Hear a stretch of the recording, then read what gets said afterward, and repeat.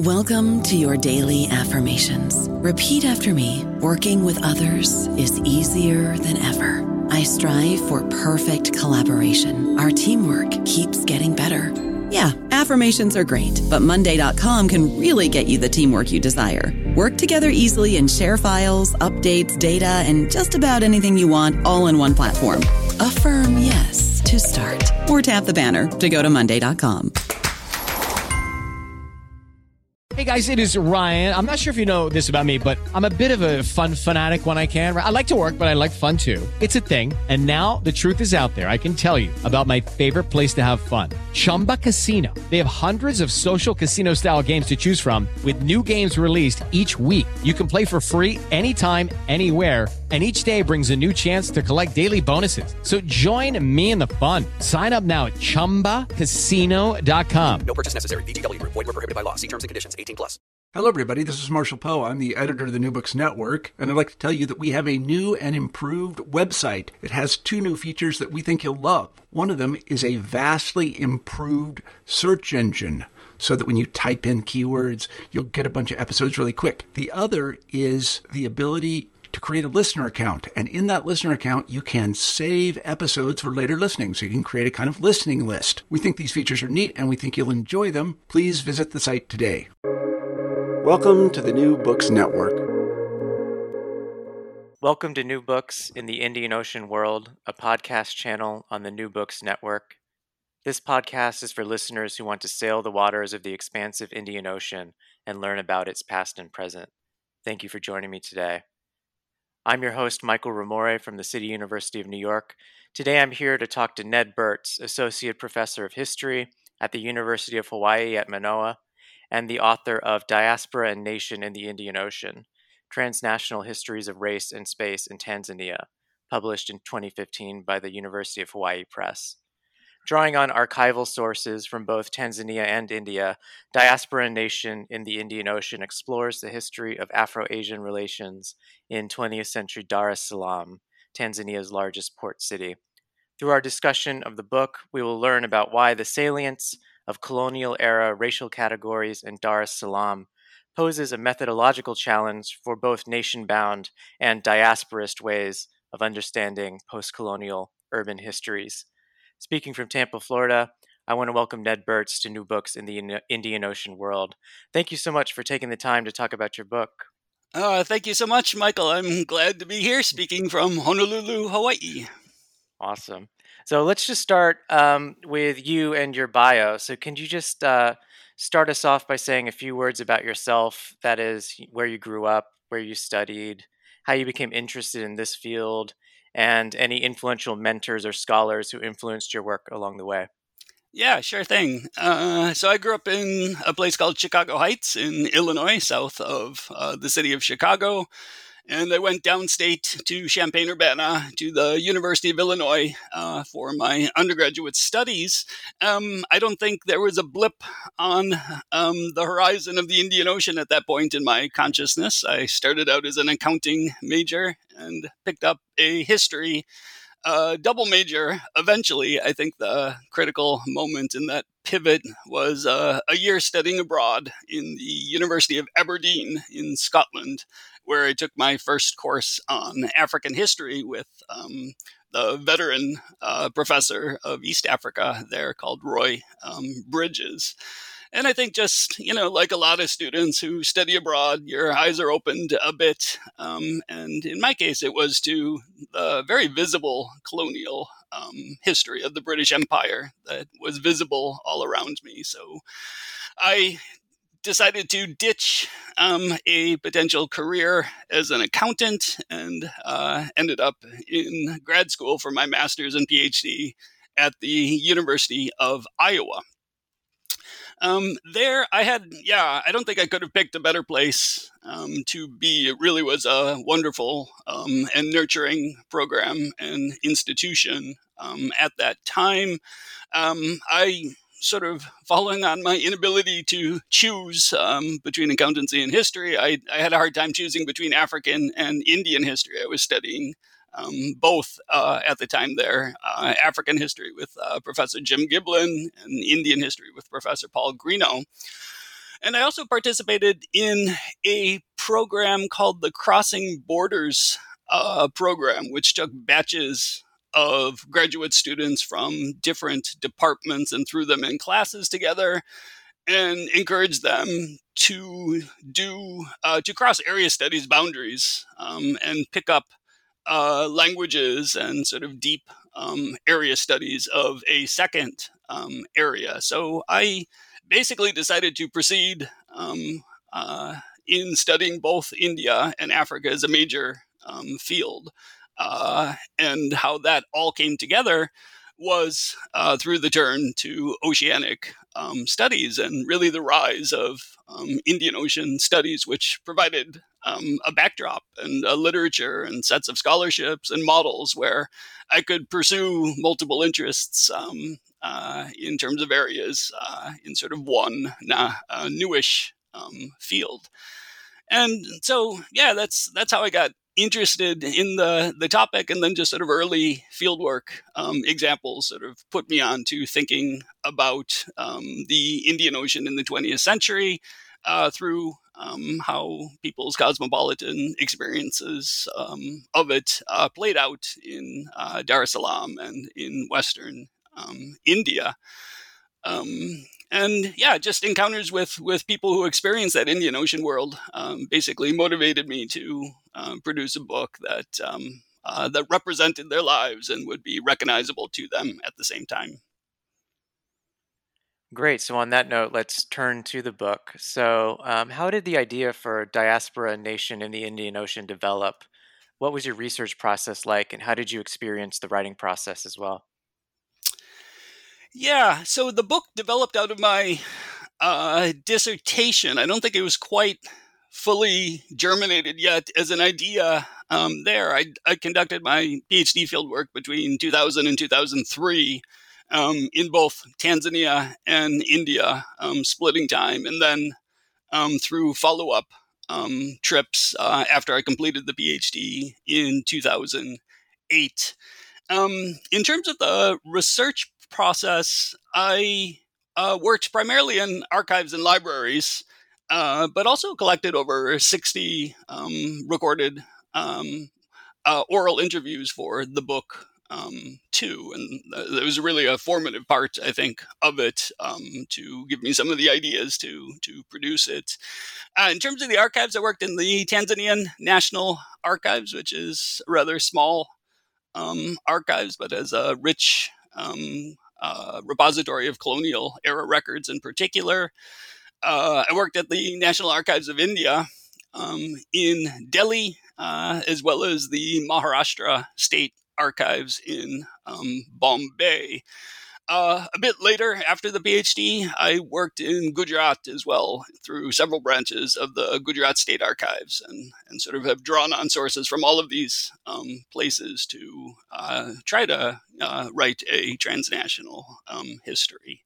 In terms of libraries, I was mostly looking at newspaper records from Tanzania, and these were held at the University of Dar es Salaam, East Africana collection, as well as the National Library of Tanzania. These are all hard copy newspapers, so you can imagine what kind of shape they're in. They're just sort of stored on these dusty shelves in open air libraries. So I'm hoping to keep consulting these newspaper sources because I'm not certain how long they'll be with us. I worked in the Teen Murti Library in New Delhi as well, which holds collections of letters that I found very valuable between the All India Congress Committee and nationalist activists in East Africa. And then the interviews were done essentially in Gujarat in Western India on the subject of diaspora, and then in Tanzania on education and cinema. And as I sit here in my office in Honolulu, I'm looking at stacks upon stacks of photocopies and little micro cassette recorded tapes and other things that I collected during the fieldwork, which didn't get into the book, which is always, I think, the case with dissertation work.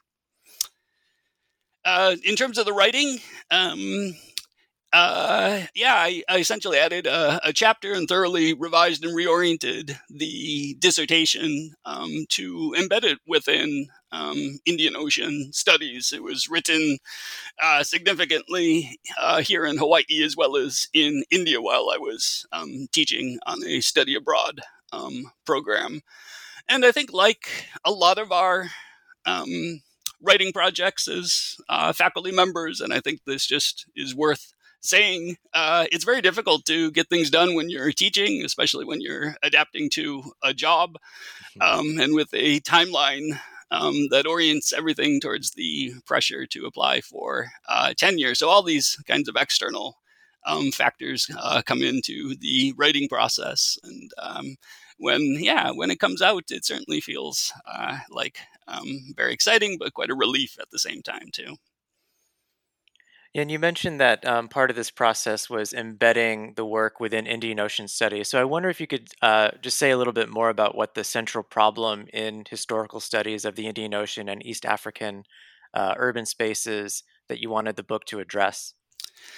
Yeah, and when I mentioned that the dissertation wasn't quite what the book turned out to be, and this is in part because when I was writing the dissertation, I don't think we had really seen the sort of full revitalization of Indian Ocean studies quite yet, and I sort of fell in as that was happening. And the real key event in this was a conference which was held in 2002, at least for me, at UCLA on Indian Ocean Studies. It was a large conference that gathered lots of scholars. And I think it really sort of attempted to bring the field back after sort of, I think, a quieter period after the 70s and 80s. And that really got me thinking that this Indian Ocean backdrop is very useful for me to sort of reconcile what I saw as these very cosmopolitan encounters in a place like Dar es Salaam. Reconcile that with the fact that people held very sharp ideas about race at the same time. And I realized I could get at that sort of question by framing an encounter between nations and diasporas within the larger frame of the Indian Ocean. The ways that diasporas and nations, in fact, become co-constitutive of each other. At that time, I don't think it's quite the issue today, but at that time, Indian Ocean histories were quite reluctant to move into the 20th century. The older literature is very strong on the early modern Indian Ocean world. There were some ideas early on that colonialism ruptured, that world, which is, of course, true. And the question sort of remained, I think, historiographically, for how long does the Indian Ocean remain a viable frame for people's historical experiences? At what point do nations or other factors supersede it? I think key texts here, really 2006 and 2007, Sugata Bose's 100 Horizon and Thomas Metcalfe's Imperial Connections really did push the story into the 20th century. But just up until the First World War or the Depression. And I think only now we're starting to see some stuff come out on sort of post-World War II Indian Ocean history. But my book did attempt to do that, to, sort of trace what really were unstable racial identities across the 20th century against that backdrop of transnational influences across the Indian Ocean world. So what you're seeing essentially is these racial identities being generated through all sorts of diverse cosmopolitan encounters that that frame is able to reveal, and what I guess nationalist histories or diasporist histories, as you mentioned, fail to capture. Yeah, that's a great segue to get into the specifics by turning to the book and its chapters. So the book consists of 5 chapters with an introduction and a conclusion. let's just go through them. So to start with the introduction, I wonder if you could also introduce our listeners to the historical background for the relationship between South Asians and Africans in Tanzania that you're exploring throughout the book. What were these connections and disconnections between Asian and African communities in colonial Tanganyika? Sure. Yeah, it's there's a lot one could say about that. I'll try and do it briefly. It's a timely question. Just this weekend, I submitted an essay, essentially one of those research encyclopedias, and the topic was Indians in Tanzania. So that will be useful. Essentially, the Indian diaspora in Tanzania emerged in waves from the Indian subcontinent. I think it's important to note that it doesn't emerge as a coherent diaspora. Its hallmark has always been diversity, great religious diversity, cultural diversity, some linguistic diversity too.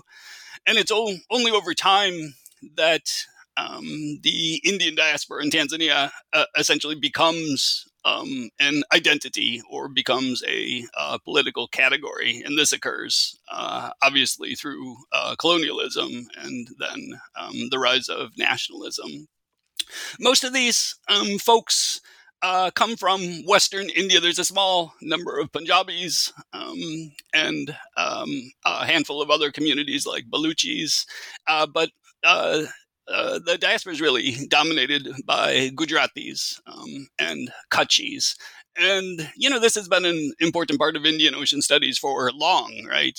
Early modern and previous periods, that that part, peninsular Gujarat and Kutch and Sindh in Pakistan today, have long been active participants within this Western Indian Ocean world. And that contact really accelerates across the 19th century after the Sultan of Oman shifts his capital to Zanzibar and attracts trade and migration from Western India, significantly Indian Muslims. The real boom time for immigration occurs after the British essentially take control of East Africa and invite settlement from India, although this is mostly free migration as opposed to Kenya, which does see the importation of indentured laborers. The diaspora really starts to accrete into shape under colonialism. So it really does become an imperial diaspora in which the communities come together and thrive. They obtain privileges which are denied to Africans. There's deep segregation. And I think another important thing to point out about this group is, unlike the diaspora in Kenya and Uganda, this is a majority Muslim diaspora. So it's largely Shia Muslims of several different sects who slightly outnumber collectively the Hindus of the diaspora. The diaspora sort of goes through waves in the post-independence period of uncertainty due to different shades of African nationalism, due to turns to socialism. About half of them leave East Africa and go to Canada and the United Kingdom. But the rest remain and today continue to live in urban centers like Dar es Salaam, with lives that revolve around commerce and community institutions. Thank you. And yeah, the other piece that you lay out in the introduction, which you just alluded to a little bit, is the function of the Indian diaspora within African nationalist political imaginaries. So in the introduction, you write that, simply put, ideas about the Indian diaspora were constitutive to African nationalists' conceptual foundation of a new nation and would remain so for decades after independence. So, what ideas about diasporic Indians circulated in the African nationalist political imaginary, and why did these ideas prove so central?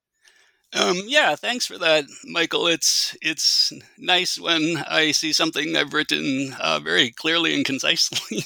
I'm just reacting to, of course, readers' reports, which ask us to excise jargon occasionally. So yeah, thanks for flagging that one. Um, what I'm arguing here is this idea that diaspora and nation are co-constitutive, right? That African nationalism, grassroots African nationalism, as it generates in Tanganyika, really takes into account the position of Indians, of the diaspora, in shaping its contours. So there's, I think different debates for how this played out historically. You've got the argument that African nationalism is essentially an African intellectual project that responds to colonialism, but essentially the agency is with the intellectual thought. And then you've got the argument that it's derivative of colonial categories of identity. And I think I'm arguing that both of these things are true, that there's a real struggle to define an African nationalist identity for the nation that becomes Tanzania. But to sort of enter the public discourse of anti-colonial nationalism, in some senses, is to engage with the extant political categories of rule under colonial Tanganyika. And the way this played out, to speak directly to your question, is that African nationalism targets colonial privilege. And as part of that colonial privilege, of course, you see a relatively privileged diaspora. And so the discourse, often, in fact, in nationalist discourse, like reading through press accounts and other accounts of the anti-colonial movement, focuses on the position of the diaspora as something that has to change after independence, right? Which is anti-national. And in addition to this sort of discourse about privilege, African nationalism becomes a territorialized nationalism, which demands a singular loyalty to the nation as it is in formation. And this, of course, also can focus on a diaspora which was perceived to be quite mobile. So both of these forms, right, the privilege and about territorialism, essentially generate different types of ideas, which informs and influences the construction of nationalism and a national identity. And this sort of generative dialectic between categories and ideas about nations and diasporas essentially continues after independence. And I sort of, if you put it in Indian Ocean scale, it sort of rises and falls over time. But I think there's at least traces of it that are visible in the present.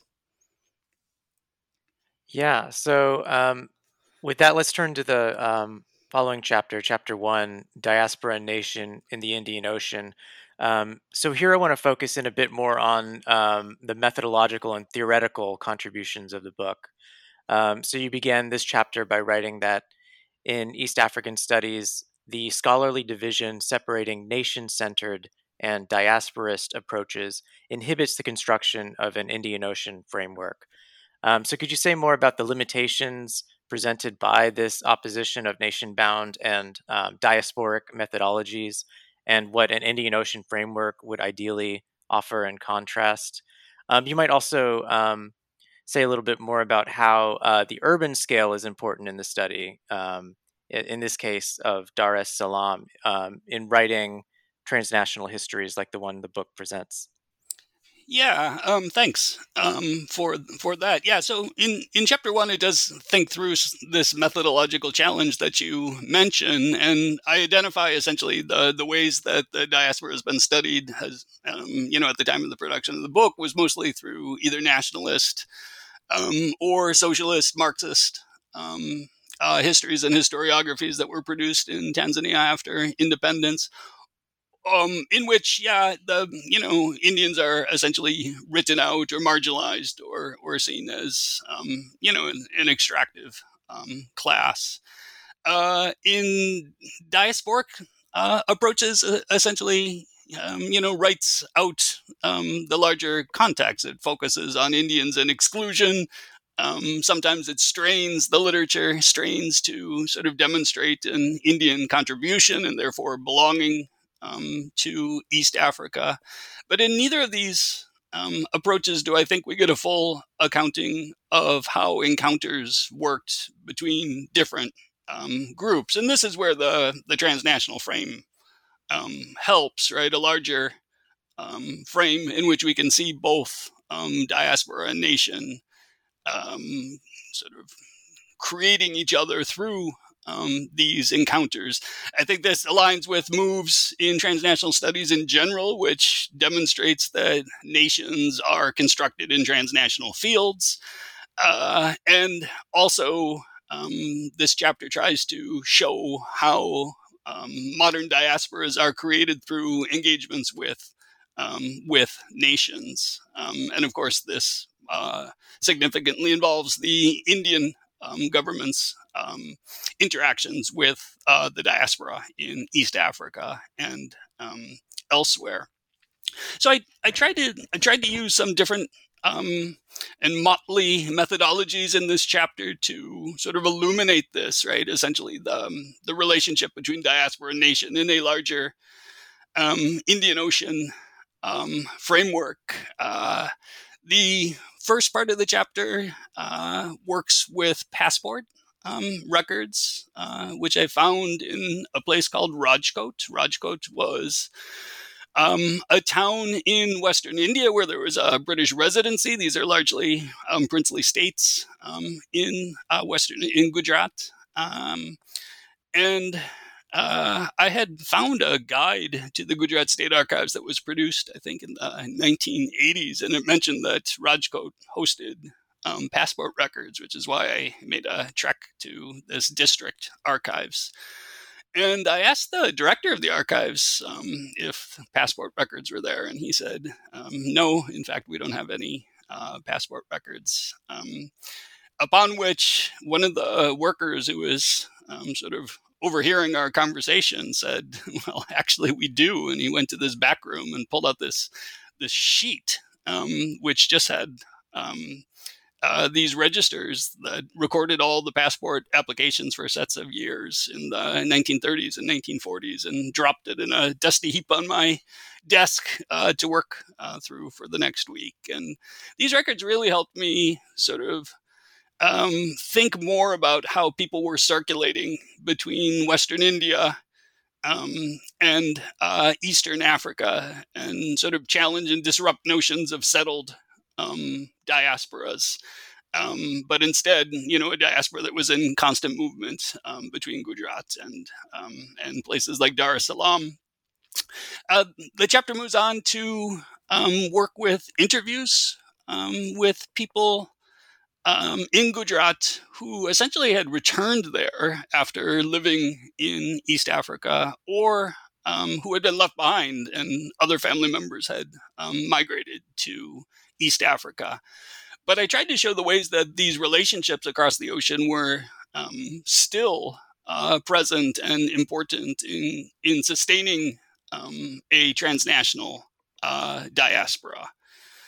And then the third part of the book looked at the ways that the Indian government, in some senses, tried to make the diaspora in East Africa an Indian diaspora through correspondence with activists in East Africa. And so all of these sort of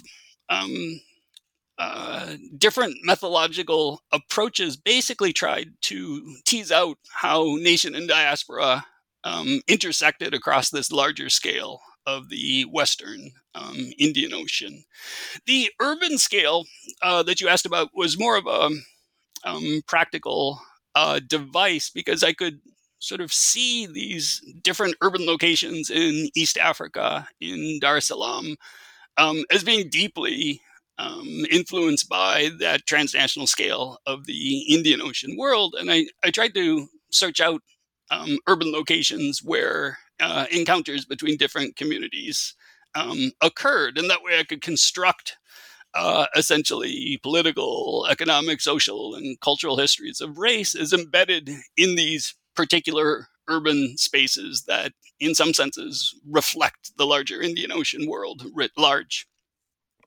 I don't know about you, but I'm very busy and I don't have a lot of time to cook. That's why I subscribe to Factor. Eating better is easy with Factor's delicious, ready-to-eat meals. Every fresh, never frozen meal is chef-crafted, dietitian approved, and ready to go in just 2 minutes. You'll have over 35 different options to choose from every week, including Calorie Smart, Protein Plus, and Keto. These are 2-minute meals. Factor meals are ready to eat and heat, so there's no prepping, cooking, or cleanup needed.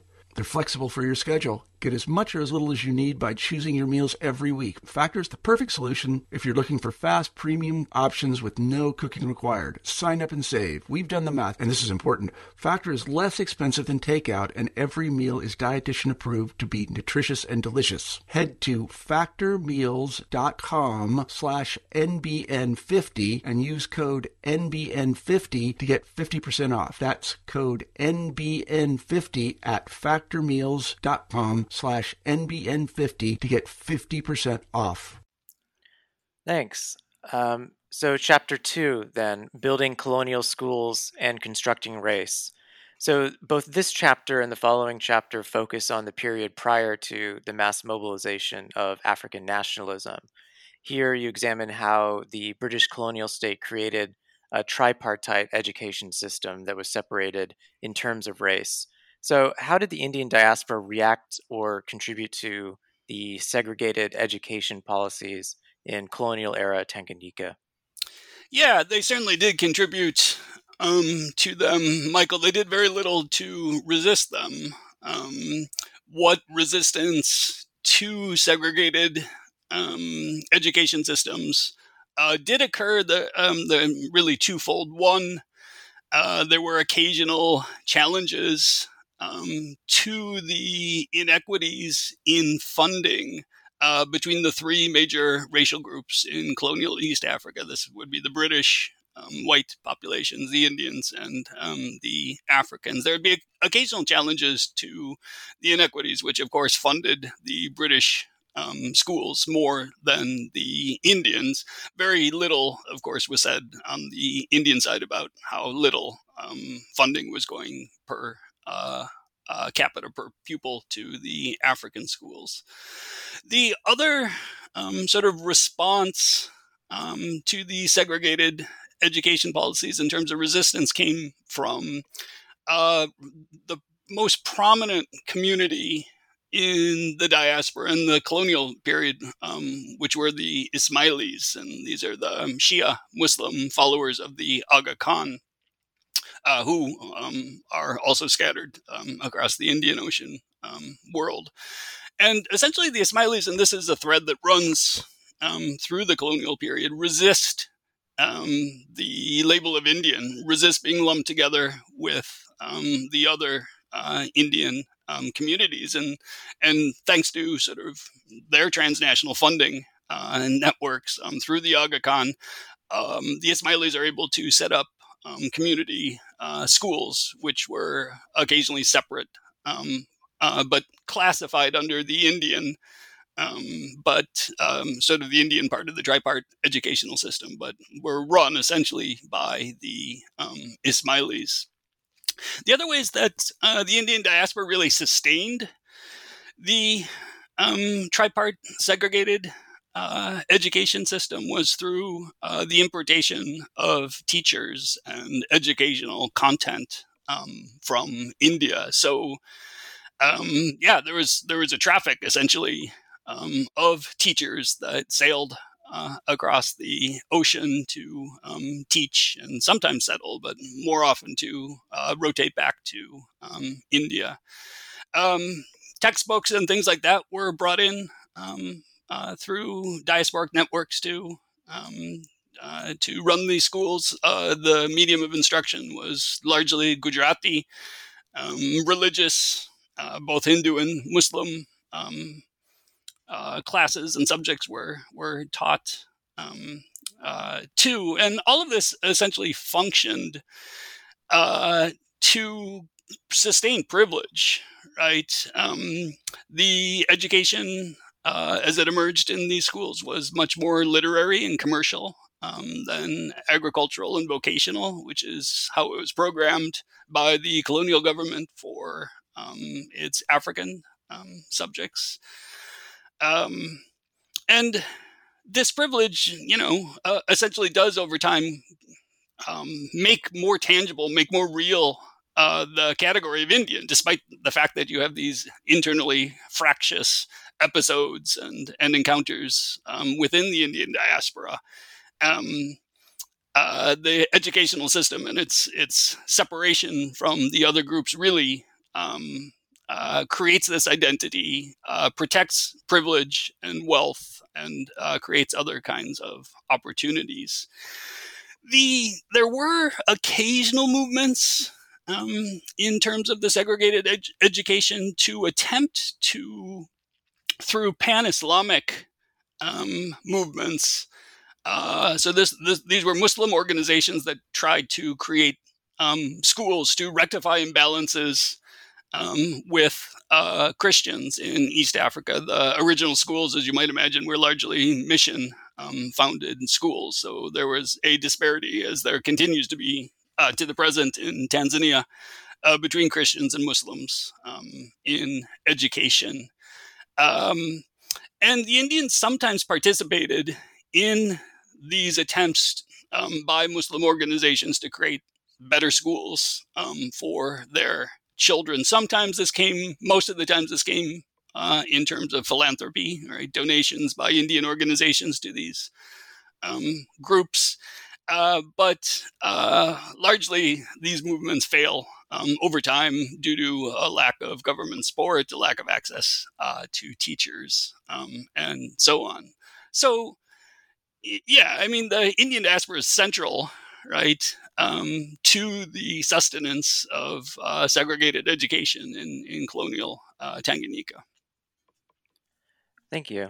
And yeah, in addition to education, a sort of another key case study in the book, which is the subject of Chapter 3, Indian Ocean World Cinema, are these colonial era cinema halls of Dar es Salaam, which you describe as unruly and cosmopolitan spaces that prompted the colonial authorities to attempt to break up audiences according to the official racial classifications outlined in the previous chapter. So what was it about this cinematic culture that the British colonial authorities found so threatening? Yeah, a lot of things. And I think this is what drew me to it. I'll just note as an aside that as a young graduate student in, I think it was 1996, I was a first year MA student, spending the summer in Dar es Salaam, my first extended fieldwork experience overseas. And one evening, with a couple of friends, we went to the cinema. It was called the Empire Cinema on Maktaba Street in central Dar es Salaam. And I just felt like I was transported into a entirely different world because we ended up watching a Bollywood film. It was the first Bollywood film I'd ever seen in my life, and it changed my life. I actually teach a class now on understanding Indian history through Bollywood. So I've sort of taken on what began as a hobby as an academic subject too.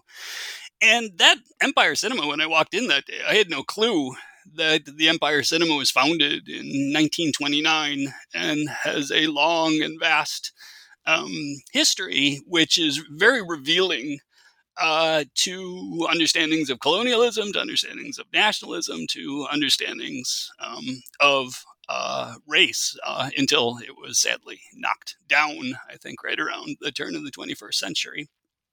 So these cinemas were unruly for a couple of different reasons.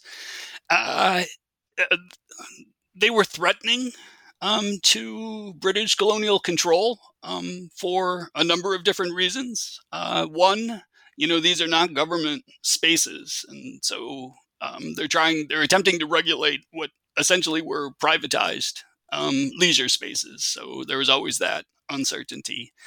They're threatening to British conceptions of race for different reasons too. One, because eventually groups, as I'll mention here in a second, do come together and violate sort of British attempts to structure and shape Dar es Salaam on a segregated basis. The entire city, right, was classified into different racial zones. There was Zone 1, which was the government British white area where residences and government offices were. There was a Zone 2, right, which was zoned for Indian commerce and residences, and then a Zone 3, sort of a densely populated African part of town. And while, you could cross the city, these are larger patterns of residential segregation that they, used as tools of colonial control. And the cinemas were located largely in the Indian areas, although other ones do open up. And so they become unruly for this reason, because different groups, whites, Indians, and Africans, all could eventually access the cinema. Another reason why they were unruly is that, cinema comes to East Africa in the 1920s. So not long after, Hollywood really is taking off. And it was a new medium of technology. And there was a lot of extensive hand-wringing empire-wide about the impact of cinematic technologies on colonial subjects, especially in Africa. And so reports circulated across the empire, essentially speculating wildly about what cinema might do, right, and what its threat was potentially to colonial control. They become unruly, too, because ideas of nationalism could enter cinematic content. And that, of course, also always makes colonial officials nervous.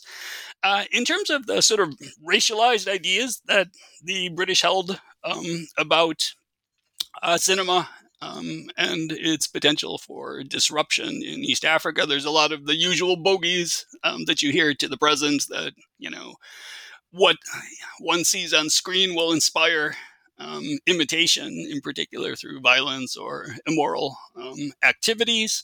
But there's also assumption that Africans, and again, these are the racial assumptions that British officials held in the 1920s and 1930s, that they wouldn't be able to read cinema properly. And the story that got magnified and constantly circulated, and it's almost surely an apocryphal story, was this tale of a British mobile cinema coming to a village, erecting a screen, and playing a very didactic film about malaria eradication.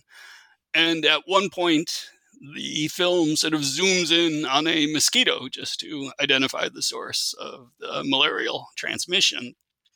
And two of the Africans in the audience are sort of joking with each other, and one says to the other, well, of course, that's why they're afraid of malaria in their country. Their mosquitoes are as big as elephants, because it had been magnified on the screen.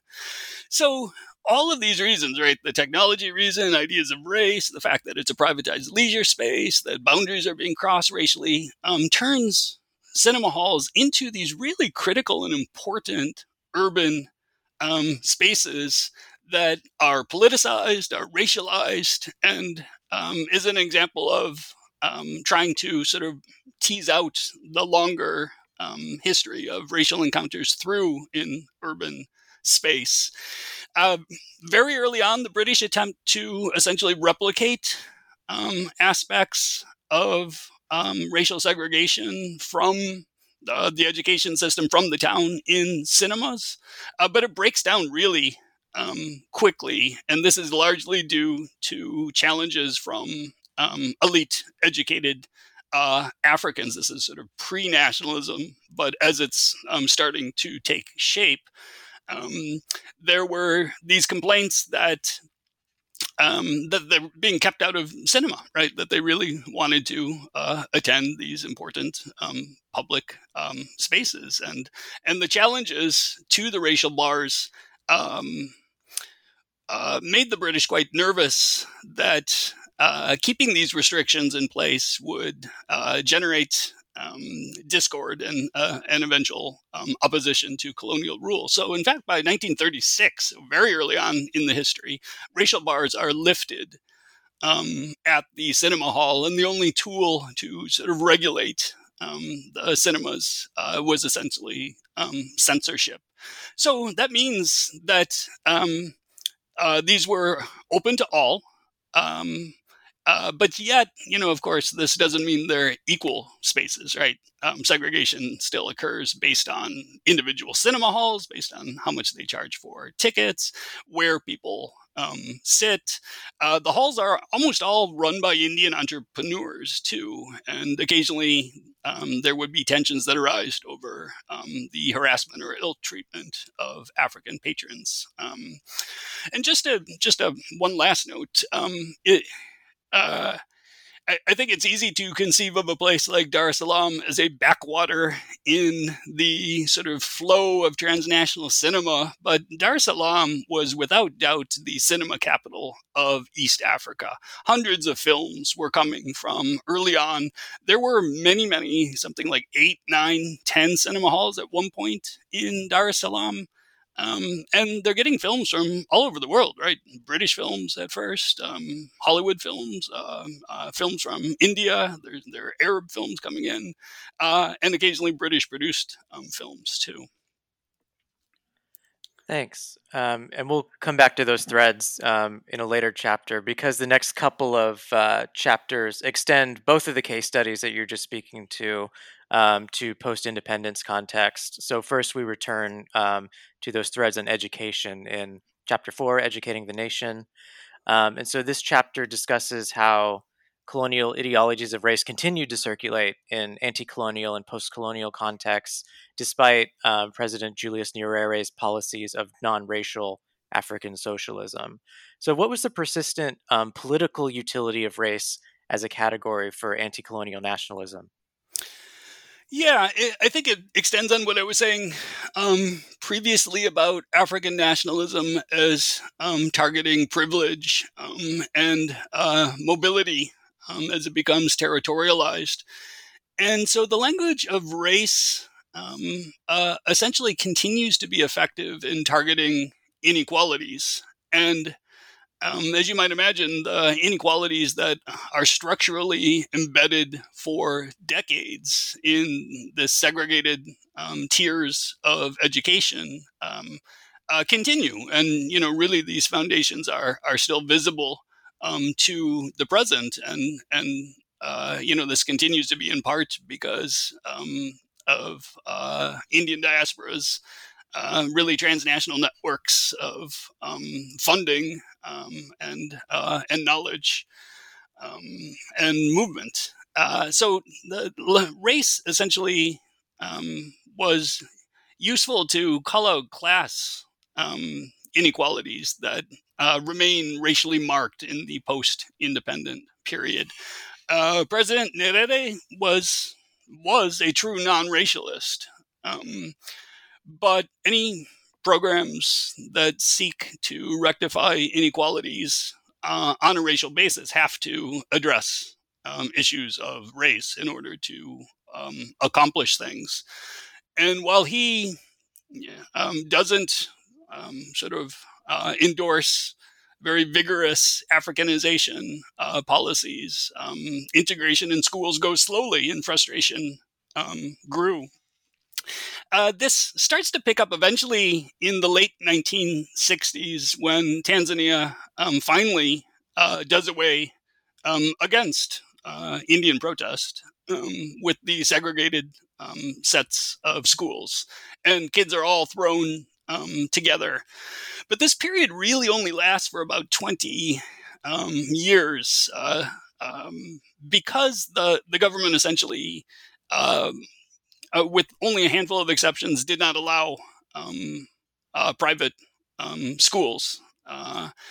This starts to change with the arrival of liberalization in the 1980s, and I have some really poignant quotes from teachers a decade or two after that, saying that essentially all the gains of integration that were accomplished after the turn to socialism are now being stripped away because there's been a move to private schools, and the best schools end up being private, and many of them are run by various Indian diasporic communities. These are integrated schools, but oftentimes in my interviews with headmasters, you would see essentially the school being about 2/3 Indian and 1/3 African in a city, which obviously the Indians are a tiny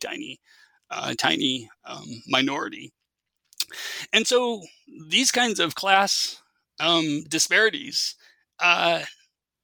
essentially point to the fact that education continues to protect racial privilege, and therefore the language of race simply points out this kind of segregation and protection of privilege, and drawing on some of the transnational support networks as anti-national in some sense. And so it retains a political valence, I think, deep into the post-colonial period. Yeah, and then turning back to those potentially disobedient spaces of the cinema halls in Chapter 5, transnational films and national cinema halls. So here we're returning to the cinema in that post-colonial context. So how did the languages of race that you spoke to earlier in the Tanzanian cinema halls change after independence? In this new context, how did the cinema encourage or resist tethering ethnic identity to conceptions, those territorialized conceptions you spoke to of post-colonial citizenship? Yeah, great question. You would think that things would be fairly smooth after independence at the cinema hall, but it turns out that cinema essentially continued to be these flashpoints of controversy after independence, and this is on two fronts: both cinema as a text, right? What's on screen, but cinema halls also as these very complicated social spaces that host diverse encounters of groups, but also content on screen. So while you have sort of nationalist discourses about creating a national cultural project, especially in the socialist period, you see a targeting of international films, right, as being un-African, not sort of endorsing or promoting the kinds of values, cultural values, as well as political values that Tanzania was attempting to build through its project of African socialism in the 1960s and 70s and onwards. But again, the spaces remain unruly because the state can't really control the content in cinema halls. There are some attempts, like there were in the colonial period, to produce content. So when the government does produce a film did produce a film for the screen, it typically flopped because cinema goers were more sophisticated than government messaging, and they wanted, commercial and popular cinema. So that remains the most lucrative, despite the fact that it sits uncomfortably sometimes with the kind of nation that the state was attempting to build.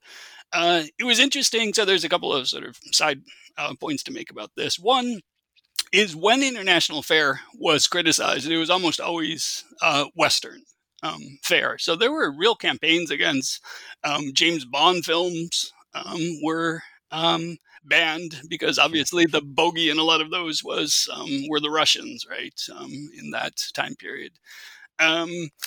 The Godfather was banned because it was unsocialist accumulation of wealth was at the heart of it, and those kinds of things. But Hindi films, Indian cinema, was completely ignored. And so it was just as international or transnational as Western films coming into Tanzania.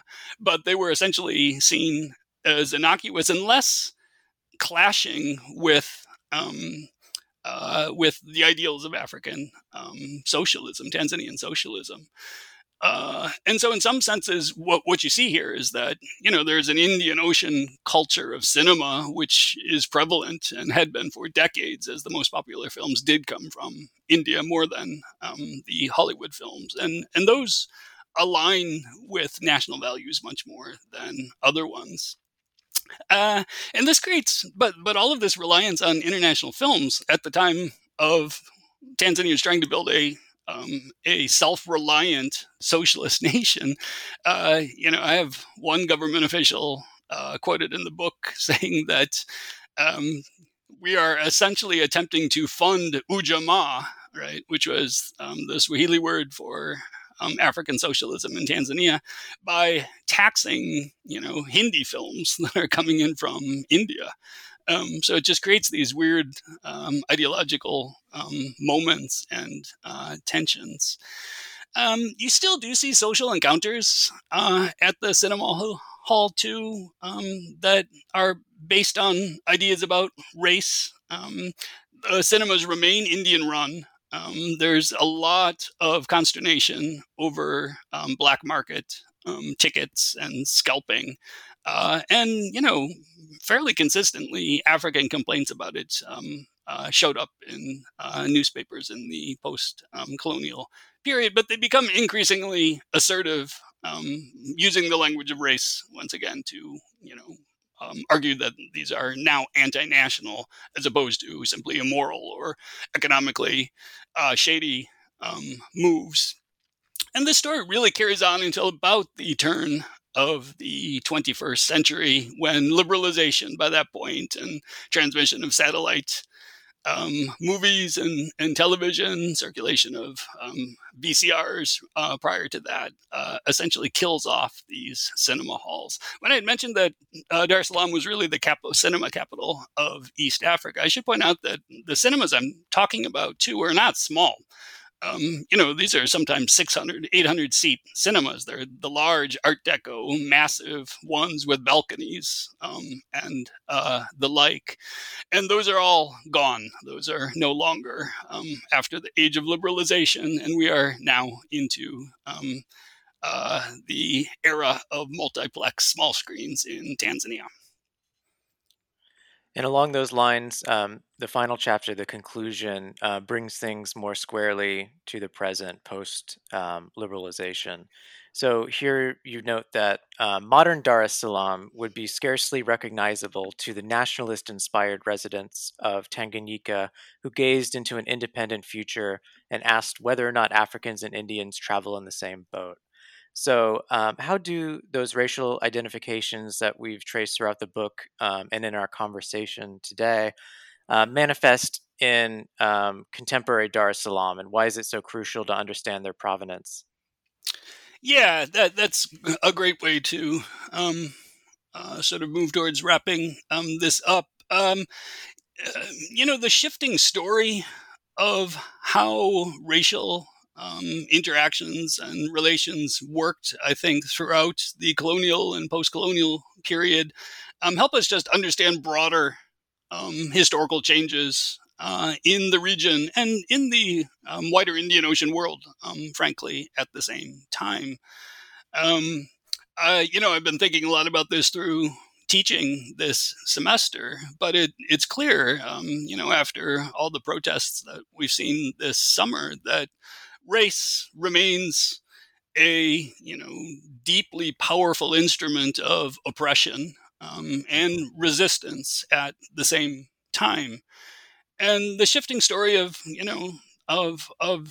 race in East Africa and Tanzania and Dar es Salaam really helps us think about politics and culture and the economy really across 20th century and into 21st century Tanzania, where it's different, right? And this is one thing that the point that the conclusion argues is that the tethers between urban space in particular and race are now looser. Race is functioning in a different way. This is in part because liberalization sort of privatized these urban spaces. It becomes less anti-national to have something like a private school.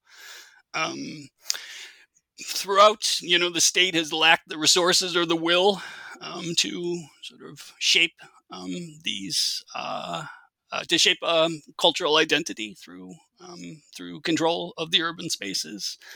And, nationalism too has shifted. And this is, I'm obviously throughout the book, I'm thinking about nation and diaspora at the same time. I'm thinking about race. And in the 21st century, it's clear that majoritarian nationalism has shifted in its concerns. There was a period when liberalization first sort of took off, in which really the largest complaints were against South Africans buying up property. And now it's the Chinese, right? Are obviously a racially marked group who have increased in great numbers on the ground in Tanzania. Racial belonging is also less sort of critical than it was previously. I think issues of corruption and poverty and foreigners from neighboring African countries taking jobs are more concerning to nationalists, including the current president of Tanzania, who's up for election in about 3 weeks. The African middle class has gotten much, much larger too. So all of these things mean that in some senses, over the decades, this Indian Ocean world diaspora of Indians in Tanzania is an old and familiar one, and it really draws less consternation now than at many political moments throughout the history of the region. I think this says a lot about sort of the broad implications, transnational implications of these East African case studies and your book for these contemporary struggles. So thank you for that. Yeah. So Ned, I've taken up a lot of your time, but before we sign off, could you just say a little bit about what you're working on now? What are your current and future projects, or what would you like to, hope to work on? What's going on? Yeah. Working on anything these days is tough, as I'm sure you know too. Like I mentioned, I just submitted a long research essay on Indians in Tanzania for the OUP Research Encyclopedia of African History. So hopefully that will come out soon. I'm working on trying to Zoom online and become a Zoom Jedi for my students, which has good days and bad days. I am in the middle of starting research on a new book project, and I had a semester-long sabbatical in New Delhi, as well as last summer I spent in Dar es Salaam. Working on collecting research for it. The pandemic has obviously stalled this because travel and applying for fellowships is challenging right now.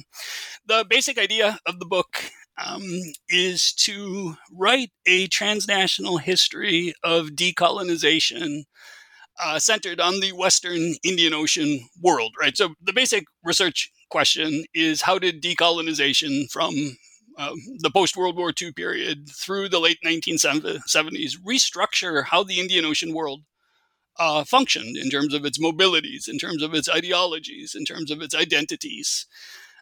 So at first I want to think about how the partition of India, and in particular the partition of the border between India and Pakistan and Gujarat, Kutch, and Sindh, reshaped East Africa's relationship with Western India and impacted larger Indian Ocean world diasporic economic and religious networks, right? When, the creation of a Islamic State in Pakistan, the erection of borders, right? The removal of imperial connections, and then take that story forth from the 1940s to the period of African decolonization in the 1960s and 1970s, when in Tanzania you see the nation sort of once again focusing on Tanzania, strides out into a world in which the Indian Ocean is getting reconfigured, and it has to balance its political and international alliances amongst regional neighbors, the Cold War, relationships with China, India, and so on. And, the way the government acted had long-term and dramatic repercussions for its citizens in terms of how they could identify, how they could travel, and how they could structure lives in the Western Indian Ocean world. So that's what I'm working on these days, and hopefully, space will open up to take that research back to East Africa and to India sometime soon. That sounds great. I'm really looking forward to that. Thank you. Thanks, Ned, for going over the book with our listeners. I really enjoyed this conversation. Thank you, Michael. I did as well. I appreciate your questions and close reading, and wish you the best with your work too. Thank you. And that concludes today's episode, in which we explored Diaspora Nation in the Indian Ocean, Transnational Histories of Race and Space in Tanzania, published in 2015 by the University of Hawaii Press. This is your host, Michael Rumore. Stay tuned for the next episode of New Books in the Indian Ocean World.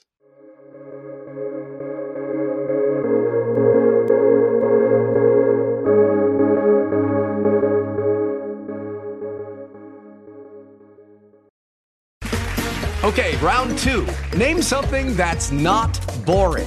A laundry? Ooh, a book club. Computer solitaire, huh? Ah, sorry, we were looking for Chumba Casino. That's right, ChumbaCasino.com has over 100 casino-style games. Join today and play for free for your chance to redeem some serious prizes. ChumbaCasino.com. No purchase necessary. Void where prohibited by law. 18+ terms and conditions apply. See website for details.